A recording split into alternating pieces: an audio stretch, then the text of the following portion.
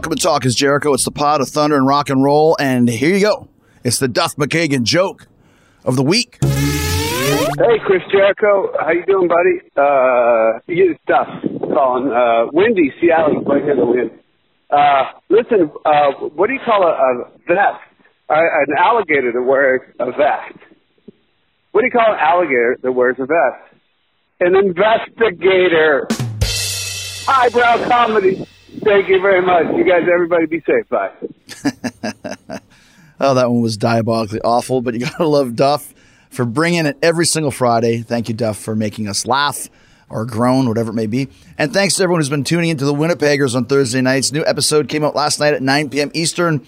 You can see it on my Facebook page or my YouTube channel. It's all about the pre-internet days for Spewy and Rybo and myself. You hear about how we navigated dating back then, concerts, album buying, video games, even homework, all without smartphones and computers or internet. And let's just say Dave got a lot of wrong numbers at the end of the night of bar hopping back in the day.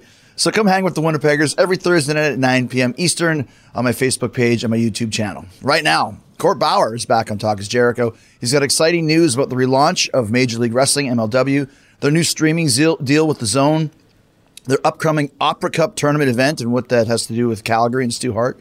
The first round starts next week on the special Thanksgiving edition of MLW Fusion.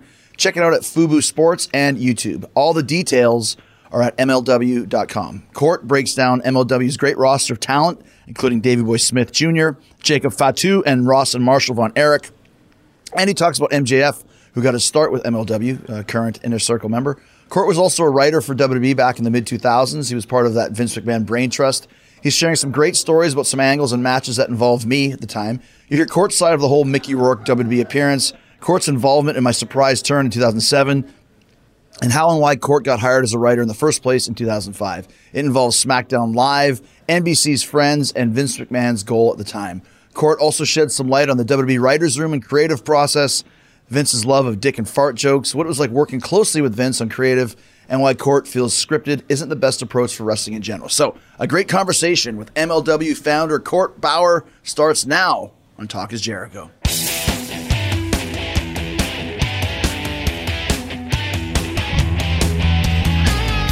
I guess about a year ago or so, Court Bauer came on Talk is Jericho. And we had a lot of great things to talk about, not only about MLW, about all the involvement as well that you had in WWE when I was there.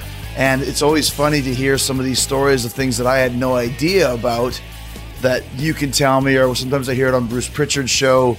And so it was cool to have you back on, not just to talk about some of the stuff that we experienced together, but also about the relaunch of MLW as well. Yeah, no, definitely. And it's weird now when you're at WWE, for example, it felt like, a year or 7 years. I mean, it goes by fast, yet it feels like things just, you forget a lot of stuff and you fill in the gaps. You talk to them.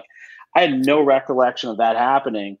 Or one of the things I was just sharing offline was the Mickey Rourke WrestleMania angle, which I wasn't in the company for, but I have another side of that story. I don't know if you've heard it, about the concerns from the Mickey Rourke camp going into that night. Well, if you want to just jump right in, okay, sure. So let me tell you kind of the story on my end quickly, just as a setup, and then you can kind of go into what you're going to say.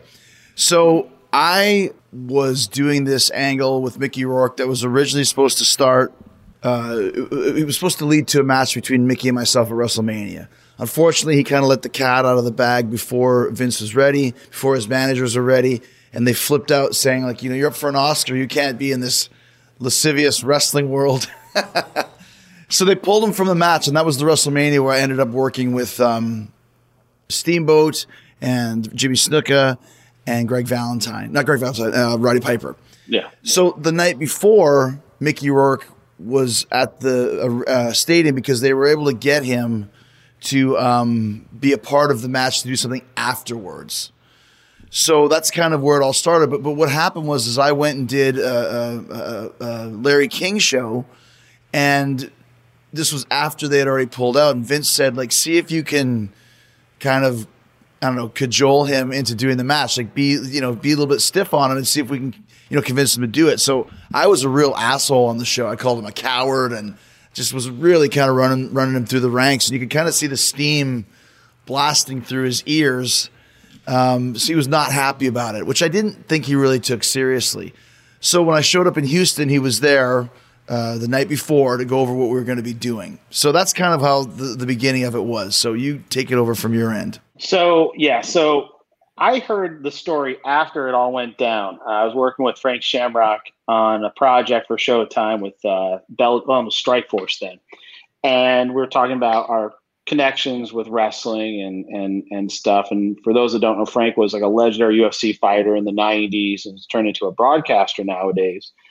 And if you watch that WrestleMania, you'll see Frank Shamrock next to Mickey Rourke, which some people may have thought, okay, there's some sort of, maybe there's something going to happen with Frank and Jericho or something like that. Or people just like, who's this guy with Mickey Rourke that's very close to him the whole time? And so what Frank told me was he was very concerned that there was going to be a double cross. Mickey was concerned? Mickey was very concerned that you, Vince, and WWE were going to do something and somehow take advantage of him and put him in a position and get something at, like humiliate him publicly or something like that and just double cross him.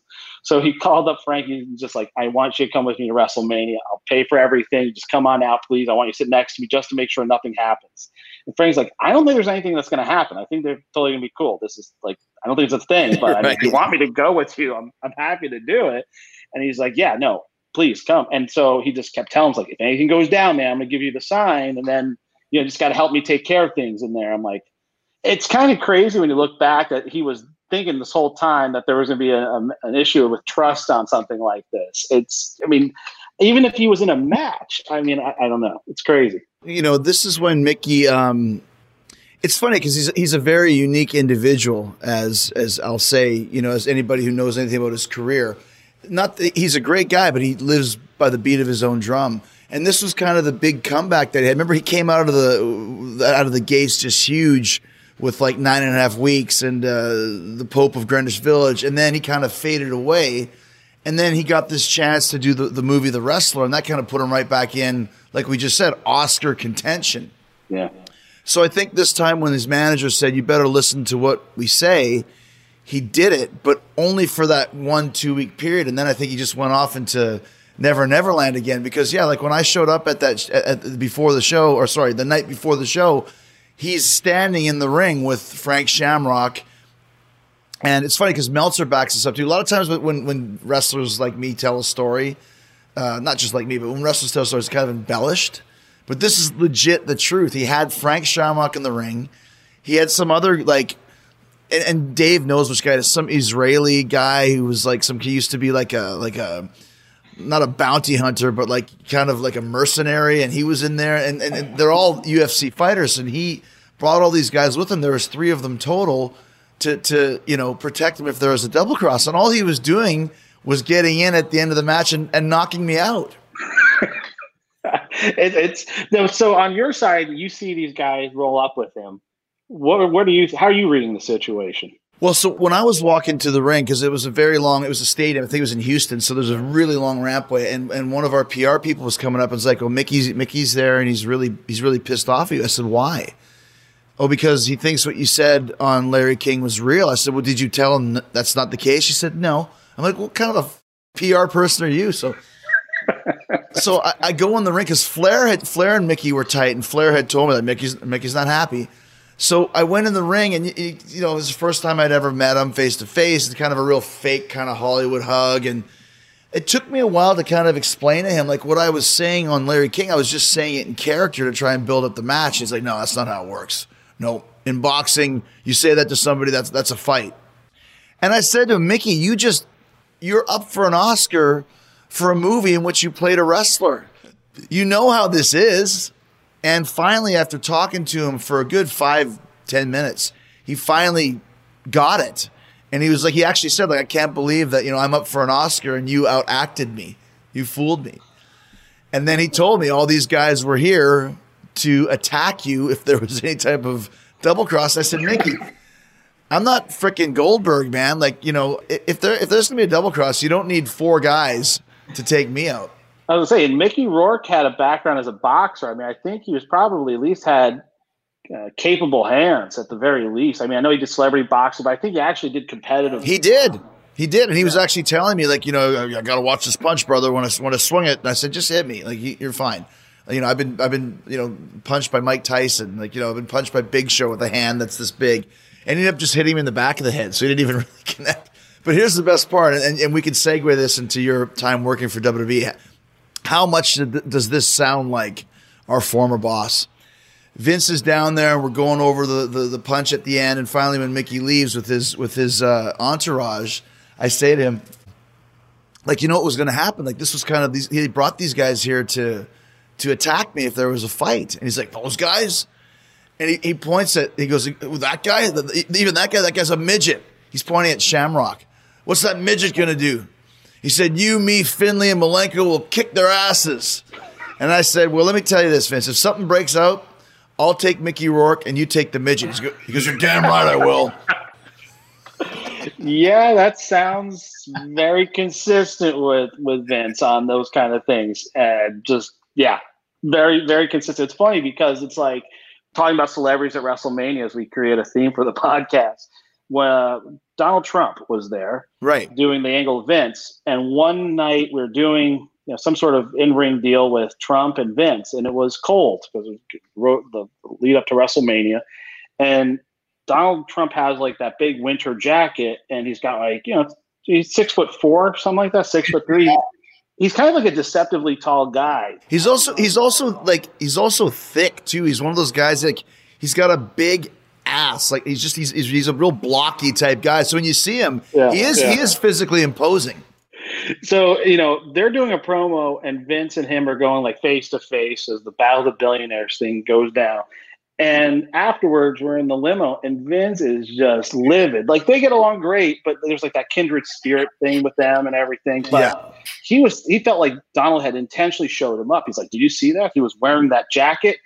He was clearly his shoulder pads were stuffed. He was trying to look bigger than me. It's ridiculous. And he was like really hot about Trump trying to look bigger than him. And he just like the next time out, I think Vince was probably like jacked and everything. He just would not have any of it. But it's funny too, because Vince, whenever he would work with a celebrity or a wrestler, would say, just hit me. Like you were saying, just go for it. Don't hesitate. Hit me. Don't make it look fake. Don't worry. I'm not going to get upset if you tag me. I potato everyone all the time. Don't worry about it. He wanted it to rather it look real than it look not credible. Well, especially too, like I think a lot of times when you have kind of the guys who aren't used to the world, I don't want to say civilians, but they don't understand just, how much, punishment we really take. Like earlier this year when we had the little confrontation with Tyson, which may still happen. Who knows really? But like they said, Mike really wants to do something. What would you be up to? I said, whatever. Like, let's do a match. You want to do a boxing match? I'll box Mike Tyson. How bad can I get beat up by Mike Tyson? That's worse than, taking stiff shots from all these guys that have been beaten up by over the years. So you can hit me and I'm fine. I'll be fine. And I remember when Big Show had that with Floyd Mayweather, he told Mayweather to hit him and Mayweather broke his nose. And Show was like, I've had my nose broken by less. So yeah, I mean, it's part of what happens in the business. And I think for people on the outside that come in, they're kind of like, the biggest concern you have with guys like from the UFC or something is like, if they're going to actually be a little too hesitant, they don't have that killer instinct because they don't want to hurt you. And I've had guys in MMA and MLW, and you have to remind them, it's like, no, you have to be you. And we're expecting it to look authentic. If you don't, and you are soft, and if there's light in your punches, it's just the air's going to come out of the whole match. You can't. Right. You got to go in there, and it's better actually if you stiff a guy, and there's some swelling than the opposite, because then it builds you up in your mystique. And it's just like I think they're just terrified to hurt someone. It's funny too because, like I said, I mean you've been on before. I can't even remember when it was. If it was a year ago or 2 years, but kind of refresh how long you worked for WWE for. Because, like you said, you were in kind of, no pun intended, the inner circle there as one of the higher up writers for a while, as far as I can recall. So I started in the spring of 2005, and then the summer of 2007, I gave notice and left. So in dog years, that's 14 years, but WWE, that's 2 years. Mm-hmm. And it was interesting because I came at a time when they had been stockpiling like some interesting names from Hollywood to come in there and be writers. They had run shows for Spike TV. They had done interesting things with interesting people, all walks of life from TV. And then they were kind of like, well, this has been kind of complicated in that they're guaranteeing these guys pretty nice paydays, but they're not really understanding wrestling. What we'd love is someone that has a background in wrestling, has done some stuff in TV, that's young enough that we had a guy on our team, a great guy, but he literally had his credits included Chips and 90210, not the new version, but the old version, which was great because I love that show. Right. But, it's like they wanted something a little younger. So I had a unique situation because I had run the original form of MLW. I was only like 21, 22 at the time, and had gone from that to WWE. And MLW originally was supposed to be a feeder system for all Japan. Oh, wow. But yeah, that was set up. So I got into the business through the Samoans, Afa and Samu. And within 6 months, I became friends with their brother-in-law, or Samu's brother-in-law, Gary Albright. Right. And so he was in All Japan with Doc. And so what we went from there would be great to have like the next generation of All Japan come up and develop the US end through a development system. WWE was rumored to do that at the time. They were doing something in Memphis, and then they eventually settled on Ohio. So I started doing that. And then Gary passed away. All Japan was sold, and just MLW was reborn in a different way, just being a traditional independent after ECW and WCW, and all these companies it was scorched earth after 2001. So right.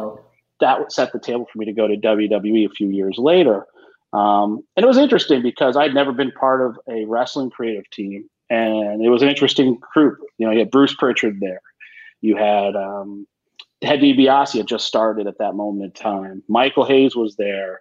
And then they actually had a few wrestlers, legends kind of rotate in. One for I think we had for about 12 minutes, Tully Blanchard. We had Greg Gagne. We had a bunch of different guys that would just rotate in and out. Jimmy Jam Garvin, who was a pilot, took a holiday break and came in and did 3 days. Yeah, no, this is not for me anymore. And I remember everyone saying, I remember Jimmy Jam and thinking what he looked like in WCW in the early 90s or in World Class in the late 80s. And he looked like a mini Big Show now. He looked just like Big Show, but a lot shorter.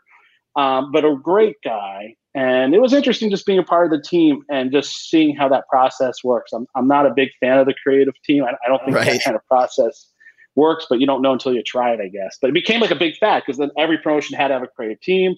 You had to have writers and you had to have all this stuff. And wrestling kind of changed in a weird way very quickly.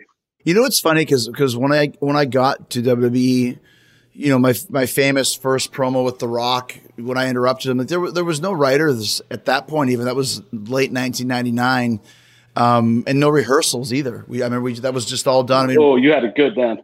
Yeah, like Rock and I and Russo went over it in the back, but there was no going through it with as you know, a few years later that became the norm, which is part of what my opinion of one of the issues there is everything's so overly scripted and overly processed. But the reason why writers became a thing is when we started Smackdown, which was right after I got there, August of '99.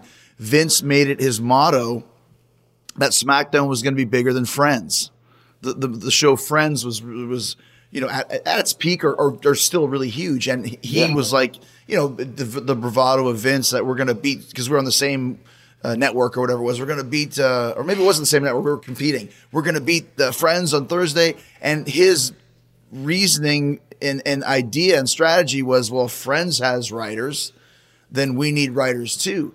So they just came in en masse. Brian Gewirtz was one of the first, and Tommy Blasha. They were great, but suddenly you went from 0 writers to 15 people in a room. So, and not really knowing exactly, and you could probably expand upon this, knowing who's doing what and what's really happening, what's the overall story arc. If you write for Friends, okay, the beginning of the season, Ross and Rachel aren't together. At the end of the season, we're gonna try and put them together and be a big cliffhanger or something along those lines. But WWE doesn't work that way. No, and I think there's a few things. One's product knowledge, and it's such a WWE's like this hybrid system. So they take aspects of TV, sports, and showbiz, and they kind of create this kind of WWE gumbo in their creative process.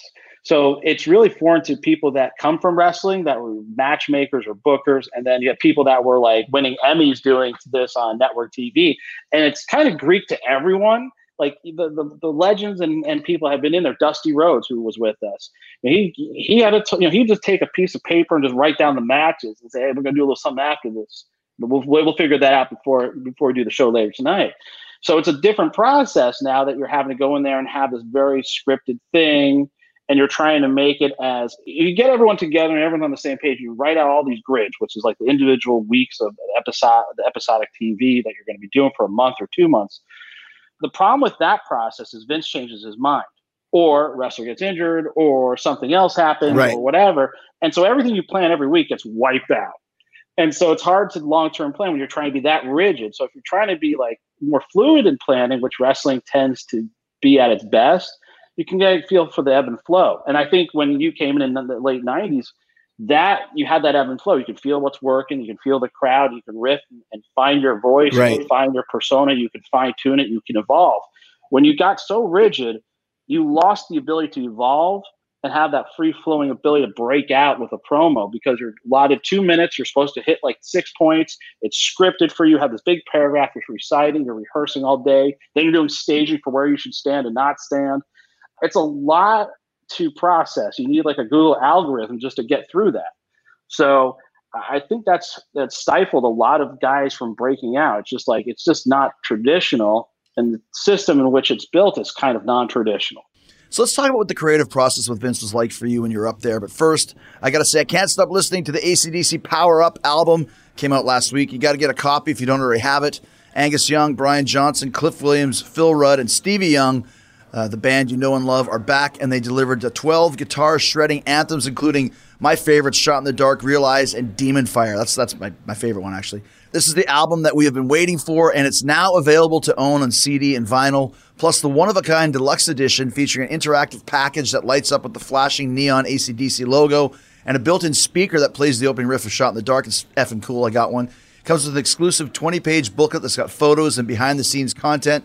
The deluxe Lightbox edition is the ultimate fan package. So get your copy today on acdc.com or wherever you purchase your favorite rock music. And believe me, I'm working hard to try and get the boys on Talk is Jericho. But until then, go check out Power Up at acdc.com. So you mentioned, obviously we know both that Vince likes to change stuff. And now it's basically, from what you hear, it's the whole show on a Friday if they're filming that night at 8 o'clock. Was it that bad or that tense back then? No, I mean, there was a few times I remember like Matt Hardy maybe going out for a tag match with Kennedy, and they're literally going to the ring being told everything they're working on has totally changed. They're doing a totally different match, and the ref will give you the finish in the ring. And so everything they had planned and mapped out was changing because Vince decided to go longer with the match, change the match, everything. And, I give it to those guys, and you really could see how they could freestyle and just pivot and do something totally different on a live Smackdown at that time, when they had been kind of working through all the spots and the sequences to get there. And I think that's important too. It's like one of those old qualities of wrestling, is to have certain key things you want to get in the match, but not have it be interconnected sequences that then if you take something out, it all falls apart and it's a house of cards. You kind of have to go with the ebb and flow. So would they be doing that just to mess with them, or Vince wouldn't know what his finish wants to be? Or I think Vince just was in a mood. They just said, "No, we're doing something different. I just feel different about it right now." See how they react. The meeting, everyone signed up. He just felt like, I'm just going to call an audible and go in this direction now. And that's his right. It's his right. Running the company. It's sometimes you would change things and it would be better. Sometimes you change things and it would be more complicated coming out of it. And sometimes I think there'd be like this, he's trying to send a message to someone, or someone has heat or whatever it is. And it's like, no, sometimes it's just a good idea or a bad idea. And I don't remember really there being too many instances where a guy was in the doghouse and there was just someone playing with him. Some of it really was just bad ideas or good ideas or things that just didn't click, and people just shrugging, saying, "What the hell was that?" It's weird. It's weird too, because you want the talent to be engaged. You want them to be collaborating in theory and be a part of the process. I think you're going to get a much better end result. The products will be a lot better if they're involved and as much as they can be. And I think that's why you've stood out, because you can see your creative DNA on how you've evolved over the years. You've had a lot to do with quarterbacking.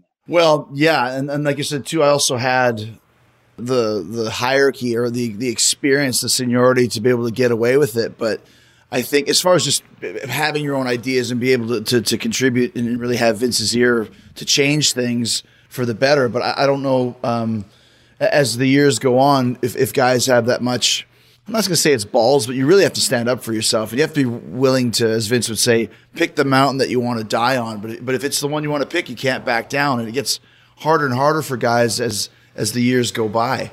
Yeah, and I think there's this thing too, because depending on when you enter the company, you know Vince at a different point. Like now it's like there's like this such a big myth about Vince McMahon, the Walt Disney of wrestling or whatever you want to call him. So I think guys kind of it's hard for him to try to have that conversation. Right. And it's also like, I remember when I was going to start WWE, I was trying to like kind of get a feel for what it was going to be like. And I remember asking George Steele's like, so what's Vince like? He goes, what Vince do you want to know about? There's a few. Yeah, that's true. It's true, because you would have to read, okay, I'm entering the room and this is the Vince I got. Is this the one I can sell him on bringing up a few guys from developmental? Is this the one that wants to blow up everything? Is this the one that just wants to be just us to write down stuff like monkeys at a keyboard and tell, we're basically glorified secretaries at that moment. What Vince do you have? It depends on that day. It depends on that moment. And if you get Vince in a vacuum, it's a totally different experience than when he's in a room with a bunch of people. It just, everything changes. Very dynamic guy. You're so right. There's a story in my book, I'll paraphrase it quickly, where I went in to give him a pitch, which I thought was great, involving me and Shawn Michaels and the Wyatt family. And I knew there's two Vinces you don't want. Vince that's around somebody else, especially somebody that wants to try and, show that his dick is bigger than, and you don't want a hungry Vince. And I asked, right? Yeah, it's the truth. You want him to, like, we would always make sure he ate at the beginning of a meeting. Yeah. And you wanted to make sure his executive assistant was literally with him, flanking him as he came in, like, thank God she's got the roast beef wrap. Because if she didn't, we are all fucked. Yep. And that's exactly what happened. I even asked Jimmy Kelly, was the security guard, kind of his right-hand man. He still might be. And I said, is he in there? Yes. Is he alone? Yes. Is he eating? Yes. Great. So I'd go in there, but what I didn't know was there was another door on the other side of it was like where they do kind of the production meetings. Sometimes it's in a big conference room. Yeah. And there was a door on the other side. And when I came in, about 20 seconds later, Triple H came in. And I was like, oh, no. And he goes, do you mind if Paul stays? And what am I supposed to say? Like, no, he's got to leave. So it's like, yeah, all right. And then he goes, Paul, can you get me that other steak? I'm still hungry. I'm like, now I'm really double whammied. You literally were in there with the tiger and hadn't been fed its steak. It was terrible. and then I told him this big, long, intricate angle that I thought it was really good. And I've had some success with good angles in the past. And when I was done, he just kept looking at his steak and he looks up at me and he goes, bad cow. Oh. I said, what? He goes, bad cow. This steak is bad. It's a bad cow. And I was like, that's it? And he's like, what else you got? And I was like, I'm done. I'm out of here. Similar story. So Dusty had this really incredible, very, very cinematic pitch. And he had been working on it for a few weeks. And it was like all these interconnected parts and people, and it would all converge with this big reveal. Dusty loved a big payoff reveal. And so he's getting ready. This is the day he's going to pitch it. He goes out there, and American Dream Dusty Rhodes is filibustering him, and he's cutting like this incredibly long, incredibly compelling promo / pitch / just laying it all out there. I don't know how he could inhale and exhale as he was doing it. Vince is sitting there, and he's in his chair, and he's just listening. He's listening, and he's listening, and he's listening. And at the end, he just one eyebrow arcs, and he goes, next. Oh. That was it. I went, oh, shit. Yeah. That was a tough day at the office. But, it's like it would happen to anyone in that, it's Vince, it depends what Vince you're going to get on that day. I've seen writers that are just reading a script and Vince will sit there and he'll act like he has an invisible sword and he'll just start putting it into his chest repeatedly. Yep. And the writer is totally oblivious to it. I've seen that in agent meetings. At least in the agent meeting, it's nice because you have a studio audience and they'll start popping. Right. Right. So the writer doesn't know because he's looking at the script. And then Vince is sometimes that's the thing though. Vince has an audience or he's in with certain people Like he'll just all of a sudden become the class clown. Mm-hmm. He could be a very intense person, but then he'll be the class clown. Like, oh God, so we're not going to get anything accomplished in this agent meeting. And then afterwards, all this shit just happens very quick because nothing got accomplished in the agent meeting. Yeah, Vince is still a big proponent of dick and fart jokes. That's for sure. Yes, dick fart jokes. Used to be he liked peeing. Anytime you can get some sort of piss situation was good. Someone peeing themselves, peeing their pants, or peeing in Regal's tea. Yeah, that was me. Yep. And, the squirt in the pants. Those were always good times for Vince. And also anytime you can make Jerry Brisco throw up or almost throw up, which he accomplished a few times. He could do that just by farting really bad. Jerry, which he took once too far. Oh yeah. Oh yeah. He went all the way with that, and he soiled himself, I think. And I remember that. Yeah. Yeah. And Jerry's, like vomiting. It's just like he can't handle it. And then Vince's music hits. He's got to go out to the ring. He just gets up and he just no-sells it and goes right out to the ring, cuts a promo, comes back, and then I think he took off. I don't remember because I wasn't there at this point. Someone had told me I think either he took off the pants or threatened to take off the pants and chase Brisco around him. And that's just the concept alone. I'm sure Brisco was vomiting over. But Jerry's is one of the all-time greats. I don't think I would have gotten through WWE in my tour of duty without Jerry Brisco from day one. Just an incredibly kind, helpful guy that kind of he'd been there for so many years, had helped you dodge bullets, learn a system that could be very unforgivable, where people left and right looking to throw daggers at you, as any competitive system can be sometimes, but that one in particular at that moment. But Jerry had seen it all, done it all, and he was very comfortable in his position and was willing to help. And just, I can't say enough about the guy, just a great person. You mentioned Gary Albright earlier, and I want to talk about the Gary Albright Memorial that we were both involved in and what you remember about that night. But before we get into that story, Steven Singer is the most hated jeweler in America. He's excited to introduce us all to someone very special. She's beautiful, classy, and she's brilliant. She's going to dazzle you. People can't stop staring at her. Meet Krista. She is easy. Wait, what? Hold on. Krista, not what you think, is Steven Singer's most loved engagement ring and takes the stress and guesswork out of finding the perfect ring. A bright white, 100% eye flawless, near colorless, high quality round, brilliant cut diamond, expertly set into a classic solitaire Tiffany setting that will withstand the test of time. Krista is available, and she's ready for love, and she's ready to meet you. Steven Singer is not in the jewelry business. He's in the love business. The magnificent full 1 carat round, brilliant cut diamond is only $3,198.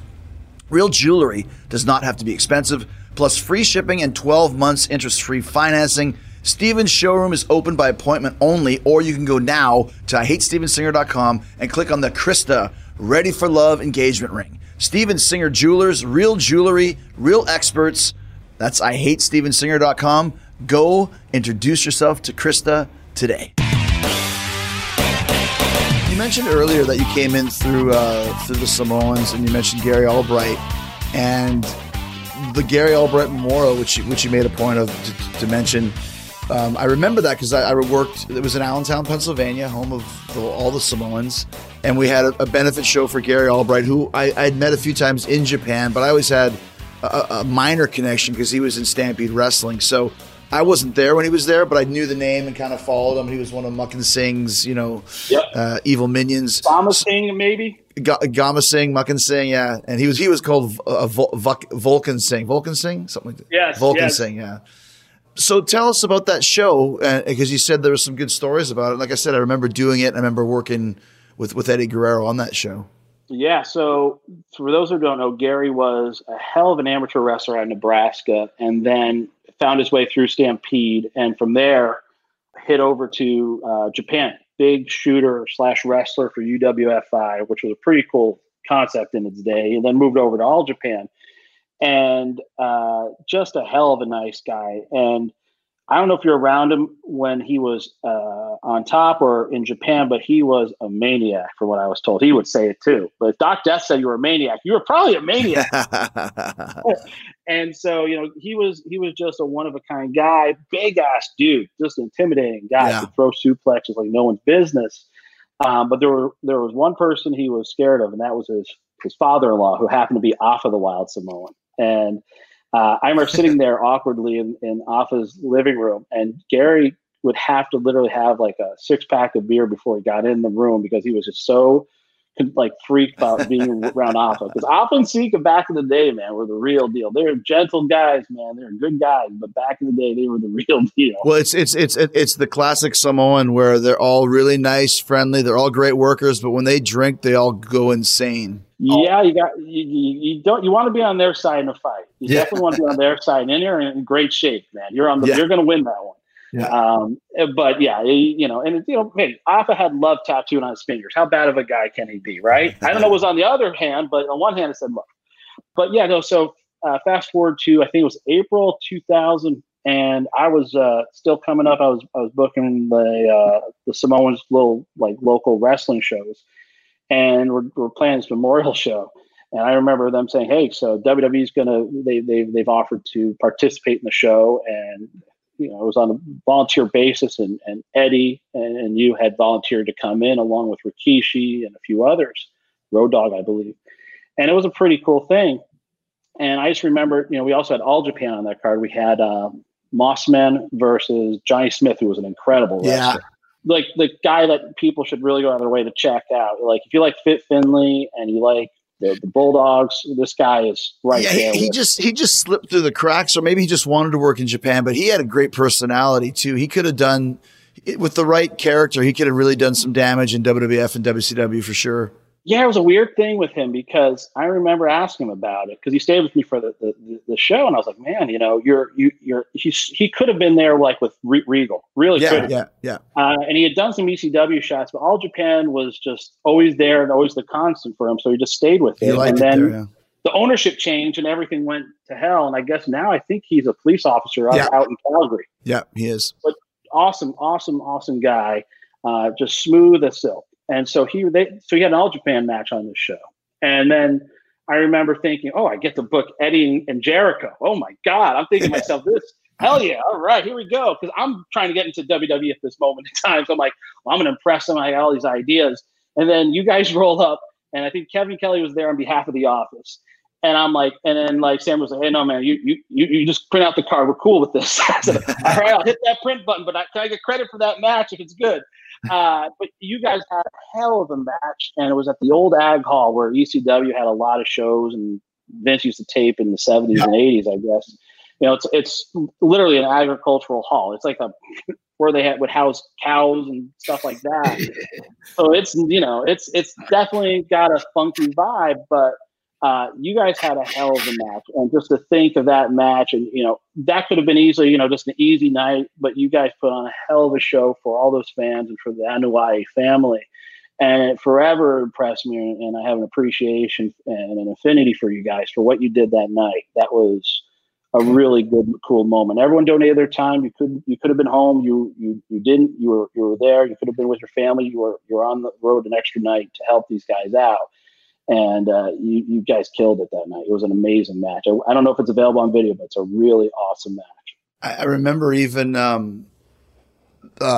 think at the end of the night, I ended up dancing with Too Cool and Junior. I think there was a time when a lot of shows ended with that for a period. That was just the thing that happened.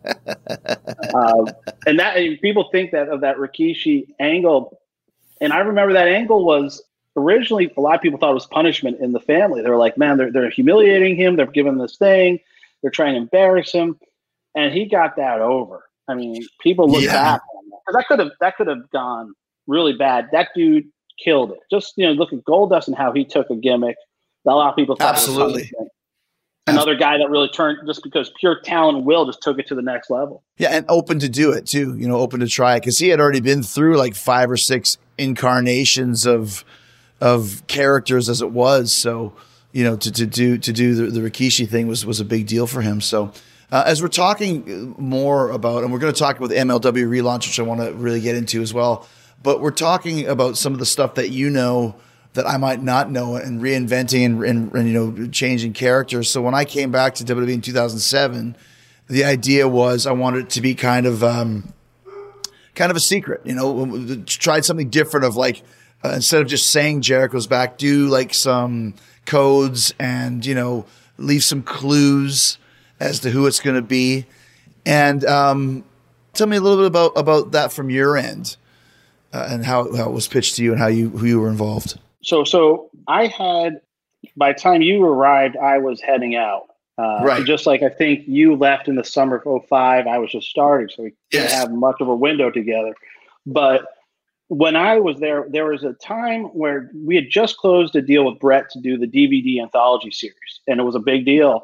And Brett was, at that moment in time, very small window of time, was very much into the idea of doing a match with Vince at WrestleMania in Chicago, WrestleMania 22.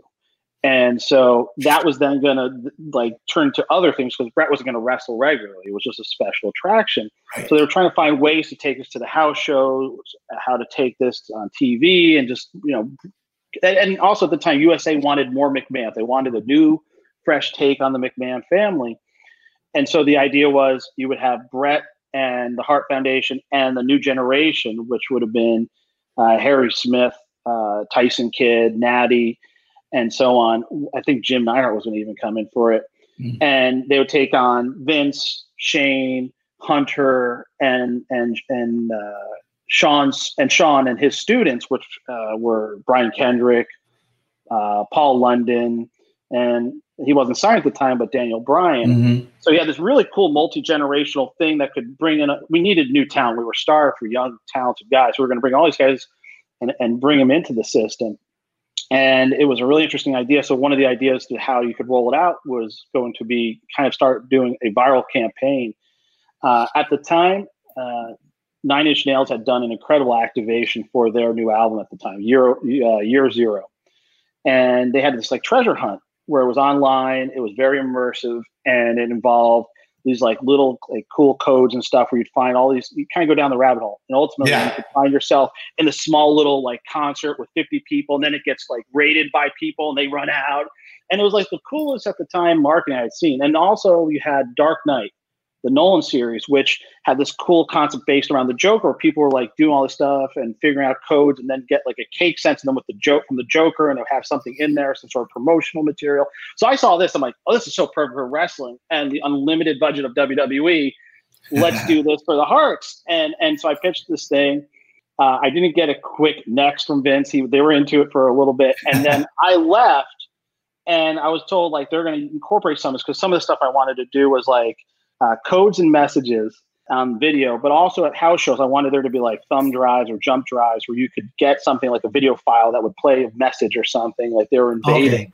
Yeah. And so I don't know if it's one of those things where Save Us, which was awesome, was just, we were all in the same, influenced by the same stuff going on in pop culture and music, or just they took a little bit of that or whatever. But I thought it was interesting because, that to me is such a cool thing. The coolest thing is building anticipation for a big match or an arrival. And you were the king of that in 99, and since then I've done it over and over again. Yeah, and it's interesting because that's kind of what I wanted to do. And I like I said, I know I was working quite extensively with Adam Panucci at the time, who obviously is the kind of the graphics guy and edits together the entrance videos and kind of. I can't remember if that idea was pitched to me or if I pitched it, but I knew I was up for something along those lines. And it's funny too, because the only thing about that was it worked so well, but Vince kept pushing it back as far as the reveal. And it was about a month too long, because there was a pay-per-view in Chicago that was kind of somebody got hurt or somebody had to be replaced. And he said something because you know who it's going to be. And everyone started chanting Jericho or Y2J. And he's like, not that guy. And then I think he got mad about that and just said, push him back another month, because I was like, it's too long. We're running out of ideas. There's only so many things you can do and so many clues. And finally, it was a good idea and it was really cool, but I just think it kind of just went on a little bit too long as a result. It's a feeling thing, and sometimes you get it, sometimes you don't. It just depends. It's the other weird thing we were starting to experiment then was Taboo Tuesday, which was Cyber Sunday at one point. Were you involved with any of those? I can't remember. I was in the very first one, and the claim to fame of that one is everybody had Jericho versus Court in a street fight, cage match, or hardcore match. So they're all kind of similar. I was the only one that was Jericho versus one of these 15 opponents for the Intercontinental title. Oh. And they wouldn't tell me who the top 3 were. I'm like, just tell me. Like, nope, it's a total shoot. Like, you're working me? Like, I'm the guy in the match. And I thought, so I had to go to every single guy and say, what's your finish and what's your favorite move? And then some other guys, like if it was Christian was on there, said, if you get picked, thank goodness, just call it. Batista kind of the same. And Shelton Benjamin, I thought those are the 3 I thought ended up being Shelton was the winner. And they called the finish to us when Shelton got in the ring. So I called a whole 15-minute match, including the finish, which was a lot of fun. But I'm like, why would you work me? Like, gives a shit. Here's the funny story. I asked that question once because I was curious. And I was like, why can't we? Because we were going from the creative end. It's like, it was a massive process. You had like plan A, plan B, plan C. You want things from a creative perspective to lean heavily in one direction, the favorable outcome. It was an absolute shoot. The numbers were the numbers. Whatever happened, happened. And so the reason for that was, and I was surprised it makes sense, fraud.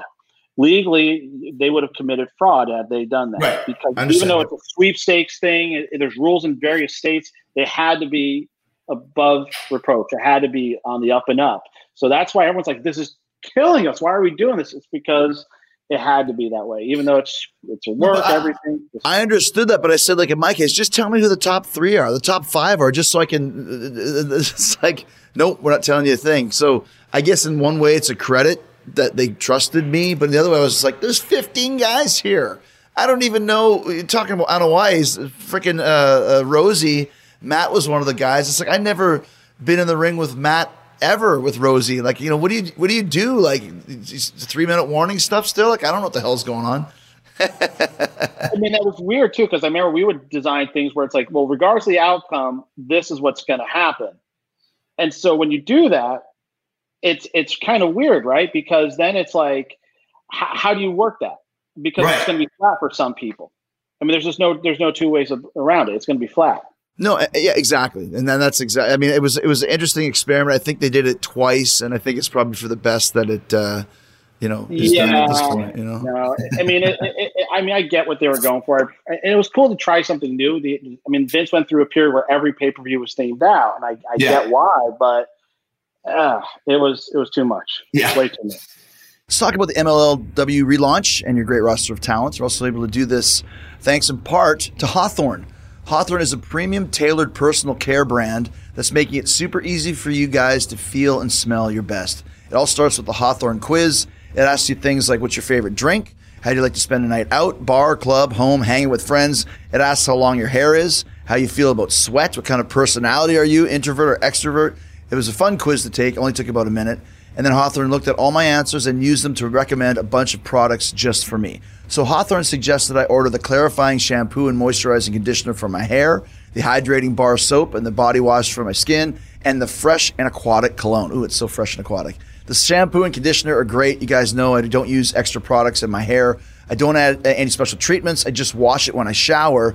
So the Hawthorne shampoo and conditioner are perfect. So I think it's looking a little shinier and healthier on Dynamite on Wednesday nights. So if you want to upgrade your self-care routine, Hawthorne is a fun and convenient way to get super high quality products tailored specifically to your needs. And Hawthorne gives you free shipping on all orders and returns. So if you don't like your products, you can return them and you can have them retailored for you based on your feedback. It's pretty cool. So go take the Hawthorne quiz today and get started on your personalized self-care routine by going to hawthorne.co. Take the quiz, smell good, feel good, look good. Go to hawthorne.co. So when we're talking about the MLW relaunch, which we'll get into, I was just looking at your roster and just seeing all of these great names that you have.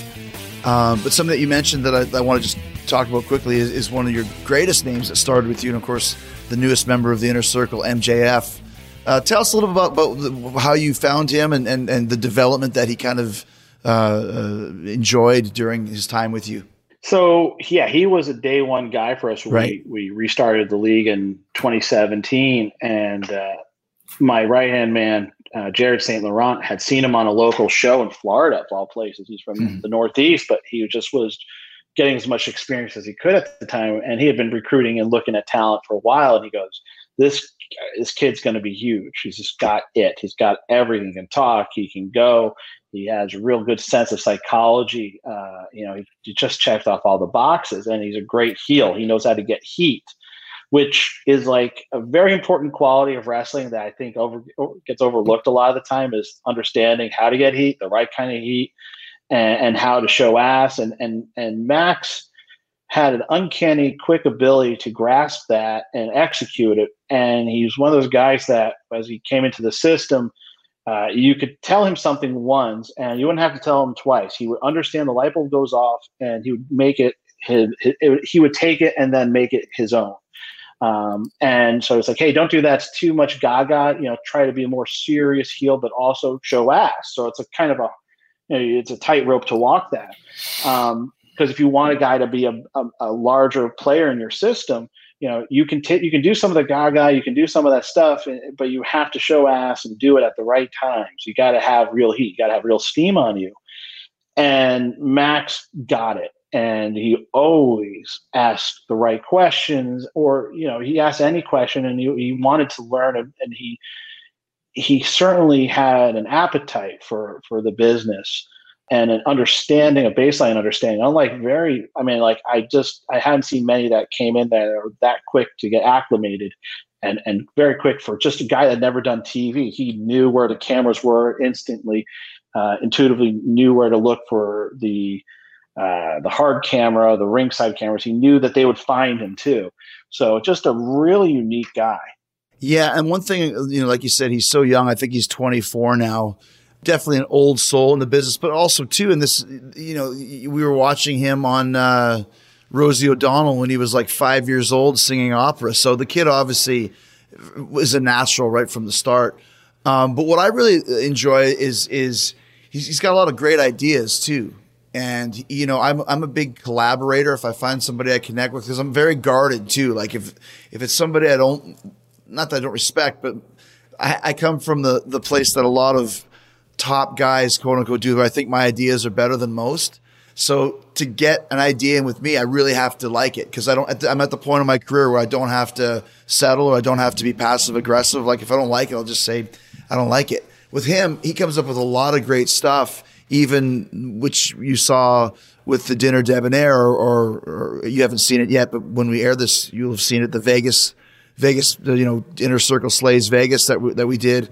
He's right up there with coming up with some of the ideas. And actually, the original idea for the song and dance routine was his, and the original idea to go to Vegas was his. And then I think of both those concepts, and then I kind of take it and expand upon it. So I like that. He's got a lot of courage and confidence, and he's got a lot of great,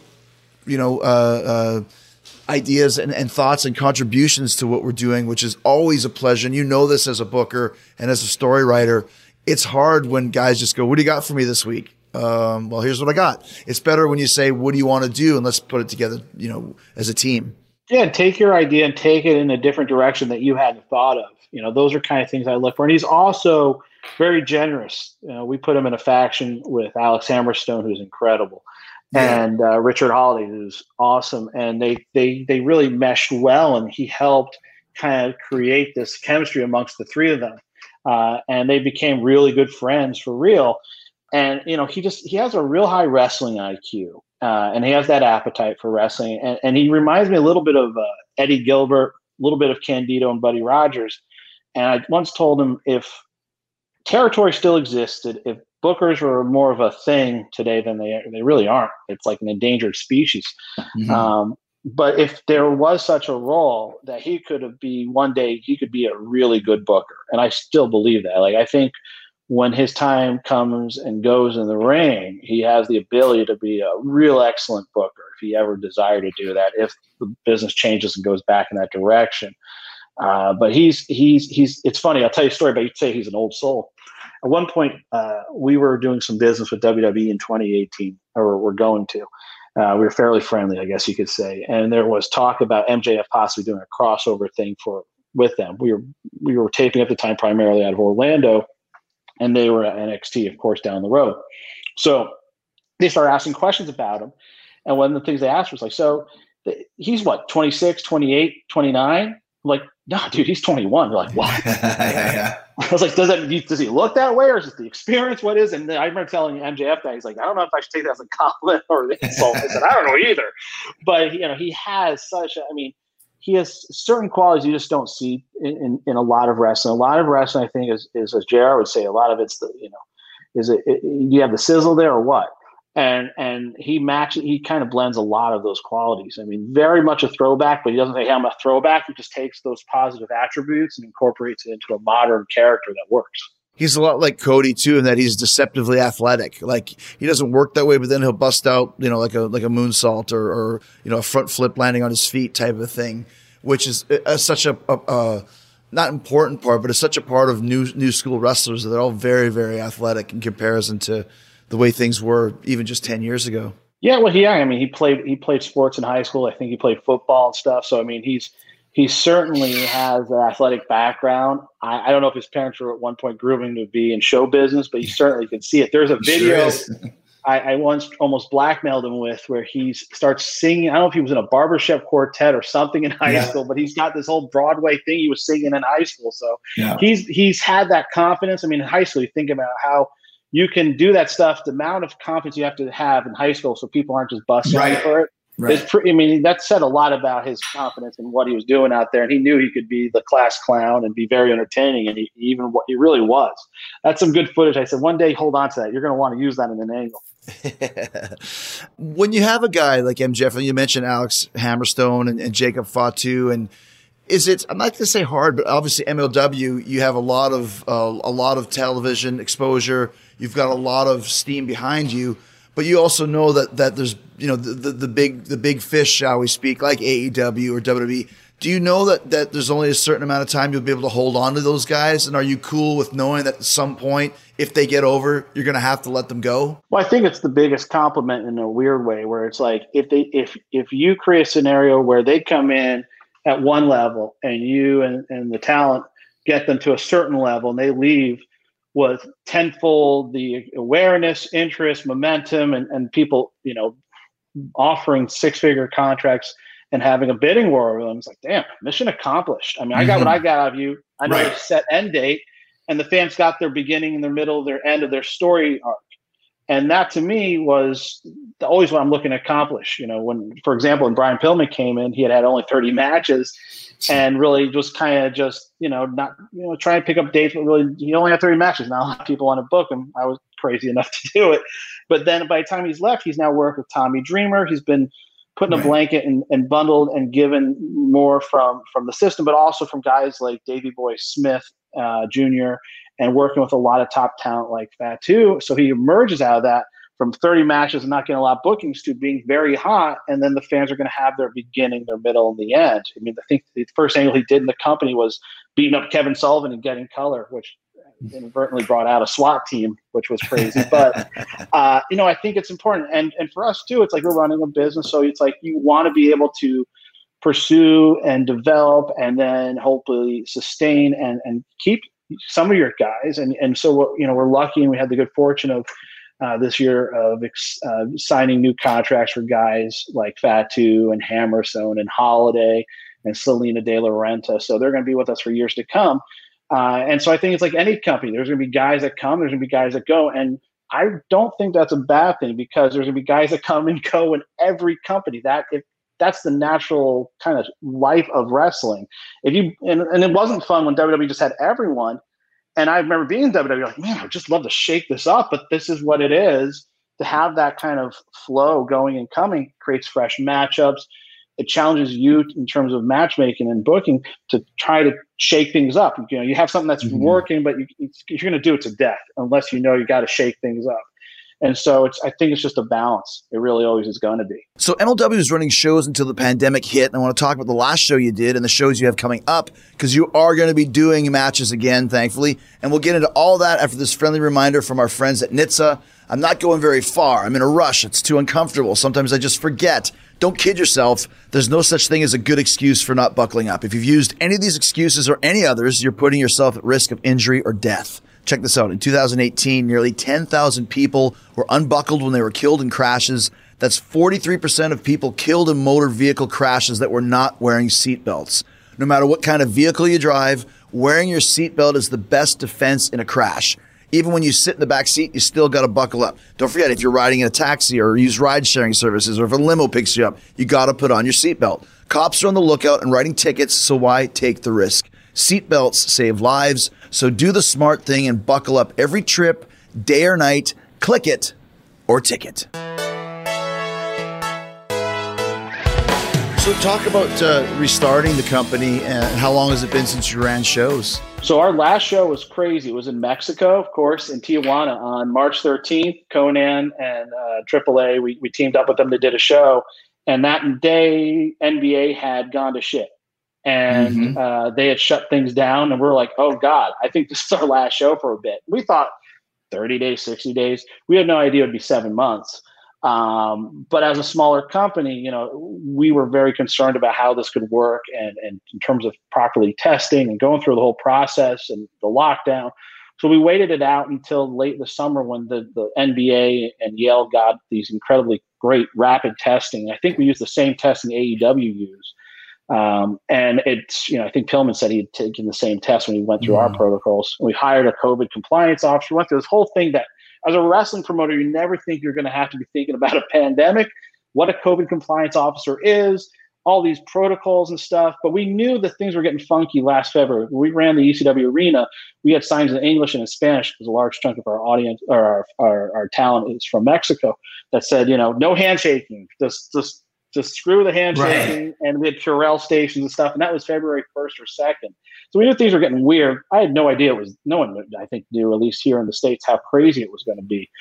But coming back, we taped in October, and it felt good. First of all, for me to not have to book for a few months and kind of recharge was great. To revert and kind of go back and do and shift that bandwidth of running a company now, just doing deals. One of the biggest things that it's like kind of like a compliment, kind of a frustrating thing when someone says, hey, MLW, man, is awesome. It's the best kept secret. I'm like, great. Well, I don't want it to be a secret. Yeah, I want people to find out about this. I know promoters are watching. I want the fans to watch too. So it's like, how do you do that? So we quickly, try to expand our footprint. And so we signed a really great deal with DAZN, who are like, they call them the Netflix of sports. They're all over the world. They have 8 million subscribers to their paid service. We did a deal with Fubo Sports. You can watch us on Pluto TV through that, and just expanded our global footprint. We're now in 20 plus countries and stuff. So we just wanted more eyeballs on us. Now we have over 100 million screens, including all these different streaming ways to get us. And I kind of said, okay, we have this. We did a new deal with BN Sports.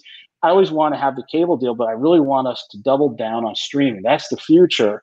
And then frankly, it's where all the money is right now. There's so much money in streaming, whether it's you're doing sports, scripted. There are all these emerging platforms and verticals you want to get with. And they're taking meetings, and they're more adventurous than your traditional cable, who are just scared shitless about doing anything different. Right. Because that's why you have like 5 CSI shows, because, hey, it works. I'm not going to lose my job if I get this wrong. But if I take a risk, I might lose my job. And in this economy, oh my God. Whereas you have the people that run these tech-driven companies in the streaming space, it's kind of like the Wild West. They're kind of a sense of adventure. It's a gold rush kind of feel. So they're more like, let's just go for it, man. That feels good. And they go on more on instinct than kind of grinding through kind of all this analysis. Now, that's not every company, but most companies.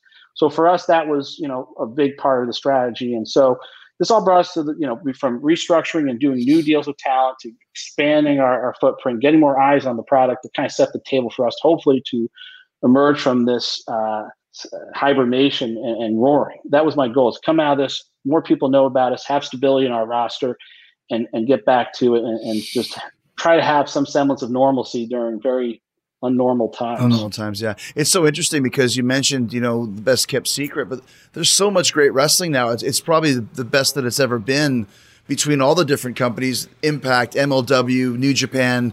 I always say, I'm not saying this in a bad way, but it's almost like if Ring of Honor falls in the forest, does anybody hear it? Like, people don't even talk about Ring of Honor anymore. And that used to be the number 3, number 2 even at some point in time, kind of alternative. But now they've fallen so far down because of all these other companies.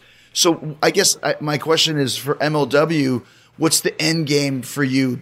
How do you expand that footprint, and where do you want to live kind of in the pro wrestling world? Well, for us, it's really about, we've always been kind of grounded as a sport or a combat sport. That kind of is how I defined it. So like on our new version of MLW, we have a fight clock. You know the time of the fights as they're happening. You'll see the clock run.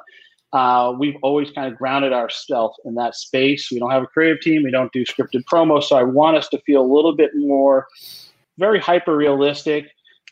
Thanks to our network partners, we can say some stuff that typically, and do some stuff we typically wouldn't if we were on different channels. So you kind of turn those things into positives. So we really try to differentiate ourselves by just being more of a sports league. You know, we're on most of our channels and our affiliates around the world. They're sports networks and stuff. So we're kind of leaning towards that. And for us, that's important, is just to you got to distinguish yourself. You just can't say, hey, we're doing good matches. You have to kind of find your thing. Just like in the 90s, ECW, that's what they were trying to do. Get edgy, get crazy, get provocative. Now, today, that would be considered super passive. You can't do that. So you got to find your way. You got to find your lane. And I think the other thing that's important for the company, so you don't find yourself in a terrible position, is, you know, having strategic relationships, whether that's abroad or back here in the States. You know, I think one of the interesting things about AEW is hey, what they say, the bridges are down. We're open to having those conversations. Right. And so, you know, I can tell you, we've had those conversations with AEW in the last 30 or 60 days. Tony Khan's been really great to work with. We'll see where it takes us. And I think then the talent wins, the fans win, promotions can find this kind of interesting shared talent content ecosystem thing that's very unique. And the business, because of that, I think, is because of this disruption that's happened with all this competition. I think a lot of positives come out of it like this. You just got to think differently. And we really embrace that. Just starting to wind down here. Who are some of your bigger names that obviously we mentioned Hammerstone, you mentioned Dave Boy Smith, Jacob Fatu, but like I said, you've got a pretty expansive roster. Yeah, so Leo Rush is debuting for us. Oh, he's an incredibly talented guy, Yes. and got to know him through Wale. And so he's going to have a great presence in the company. We have a great talent in Myron Reed, who's about 22, 23, great middleweight for us. And Jordan Oliver as well. They have this group called Injustice. Jacob Fatu and the whole Contra units have been a fun faction for us. And guys like ACH have come in. They're doing some really good stuff. And we're going to kick things off with the Opera Cup, which Stu Hart won in 1948. What's it called? The Opera Cup. Opera Cup. There's no singing, I promise. But what it started in the old days, around turn of the century. Wrestling was held primarily in these like opera houses because they were like the perfect setup for wrestling. And so they had this tournament, and New York Times has articles on it. It's fascinating. And they would have the champion of Poland come in, and they do these incredible multi-day tournaments, kind of like what they used to do in Germany. Right. And so Harry Davey Boy Smith Jr. donated the 1915 Cup, which his father had won in 48.